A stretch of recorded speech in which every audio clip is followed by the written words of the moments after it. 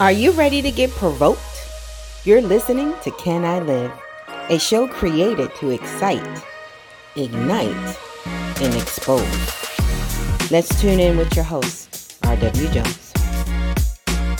So welcome to the Can I Live podcast, and so glad that you are watching. I want to just kind of give you a little bit about what this podcast is. You know, everybody got a podcast nowadays, so we thought, why not us? We have something to say. We have something valuable to talk about. And so our first series that we unleashed and in the process of unleashing is called Disrupting the Patterns of Practice. So as you see today with George Floyd, Black Lives Matter has been moving along for a very long time.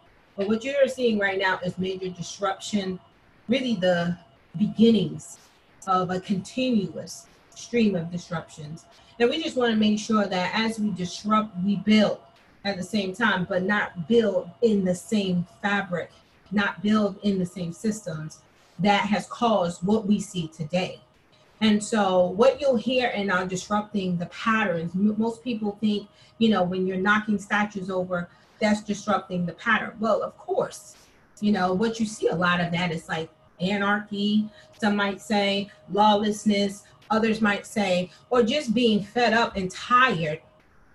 And it's our way to redress years and years of just inhumane, unjust, unrighteous treatment for people. And so one of the things, here's the snippets. This is what you're going to hear throughout the series. Number one, you want to disrupt the pattern. I always was told to follow the money. One of the major ways you could disrupt the pattern, if they're talking police reform right now, you know, like really what does police reform really look like? It's not going to look like more laws. It's going to tell a police officer to not put his knee into your neck or to ban chokeholds, or because you can't legislate what's in a man's heart. And so most of us, or some of us, are ruled by a law from within, and you don't need a law, an external law to tell you that that's your brother and you need not treat him like that. But in the natural, the laws that have created these patterns of practice are definitely one. Let's say, for example, get right into it. Let's talk about the church and the 501c3. You want to disrupt the pattern? I dare the churches right now to take away their 501c3. Give Caesar to what's Caesar's, give God to what's God. The church should not be exempt from taxes anyway. That's number one. But number two, why? Do you understand that as a 501c3, the clauses that you take on as a 501c3 says you will not influence legislation. That's number one. Number two, you will not have any political propaganda. 2. 3, you will not oppose or support any candidate. So for the churches to have been in this 501c3 bed, in this unholy matrimony with the government, break it, relinquish it, throw it away, resolve the 501c3. You are already tax exempt from the beginning because of the nature of who you are. You out here trying to get grant money from the government when it's the world's government system that ain't our friend. So you want to disrupt the pattern, number one. How about you do that? Number two, another way you could disrupt the pattern.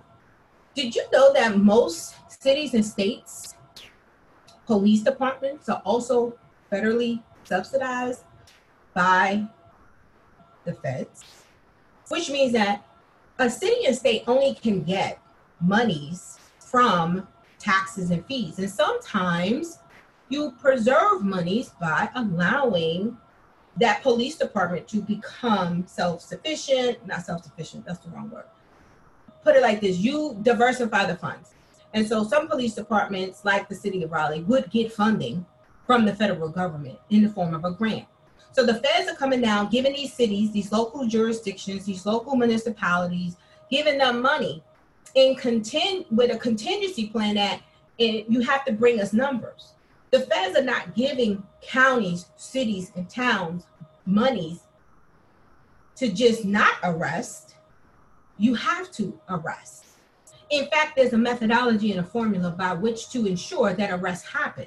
That's why you see so much profiling, racial profiling happen. This is not just happening because, police officers don't have nothing else to do but patrol Black communities. We know that this is specific. And so you will intentionally populate and control a community. Why? Because you get fed money. So talk about the biggest conflicts of interest. Why would the states are receiving money. So if you want to disrupt the pattern, make states, you can't receive no money. And this is why local elections are so important, because they're funded or they're run by your local city council, your local county commissioners. So you might say, yeah, you vote and you are part of the big the big candidate, presidential campaign. But the president has matters on affairs as it pertains to the federal government, the federal states. States have their own local powers and authority. And so if you want to disrupt something in your local community, you have to look at how your local elected officials are running your local budgets. Are they receiving federal monies? If they are, then you need to ask in FOIA the grant that was submitted to get the monies. You need to request for the grants that the federal governments are giving to these local jurisdictions to get in exchange for the money, because that's where we're mishapping. So if you're young and you're out there pushing statues in the water, yeah, keep going, keep pushing them statues. But I also want you to start FOIAing certain information from your local city, state government, finding out how your police department is funded. Get a copy of the budget. Go to the city council meetings, and then only make sure that you elect people that represent you. Because it's so layered and complicated, you never see the invisible hand. And like I said, well, y'all got me rolling. I'm rolling. Here's another one. You want to disrupt pattern? Another 3. How about election reform? Bernie Sanders was really, really on the election reform for sure. Because as an elected official, when you run for your local elections, candidates are limited in what a developer or a contributor can get. There are local laws to local elections that says that a candidate can only receive X amount of money from a private developer. So they make it seem like, oh, we're transparent and we don't want to move agendas, and we don't want, capitalists moving their agenda. But no one never checks the amount of money that a developer or private firm can give the parties. Yeah, the Democratic and Republican parties, both. If you watch the dollars that come into those two, same tree. One saying good, one saying evil. It's the same tree. So you want to disrupt the pattern, look at the tree. Look to the left, look to the right. It's the same tree. And I'm going to say this for some of y'all. Yeah, I know y'all might believe that rhetoric y'all hear about Trump this, Trump that, he the racist, he this, he that, he this. Listen, there is no other presidential candidate that have put more Black people in jail than Bill Clinton. But we love Bill. Don't say nothing about Bill. Look at the tree. And so they'll continue to keep us in this loophole because we really don't know where the cogs are. We really don't know where those cornerstones are. But I promise you, election reform, that's a cornerstone. So if you can start to say, hey, no one can run for election, there's a cap on elections. Everybody running for presidential, Congress, all of it, any party, there's a cap on what you can get to any party. Because then the parties delve and shove out the money to the candidates of their choice. What choice? The choice that will push the agendas of the ones they just got the money from. Oh, but you ain't hear that from me. Oh boy. Yeah, but see, you're not ready. If you're not ready to have that conversation, you're not ready. Let's go to economic disruption. Let's talk about economic disruption. Number 1, disability. Those people that get disability. There is a guidance or law that says you cannot have more than $2,000 of assets at any time. So there is welfare that's given to poor people that keep them poor, but there is welfare given to rich people that aid in their prosperity. However, when we bailed out the banks, we didn't say banks, you can only have $2,000 worth of assets. In fact, you have billions of dollars worth of assets that you didn't even have to sell to get the bailout.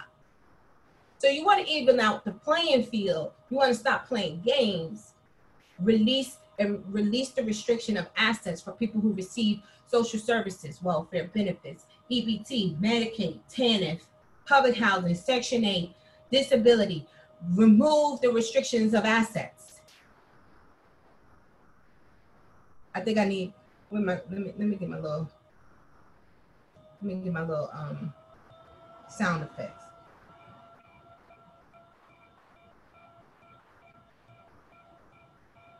Oh, yeah. I didn't think so.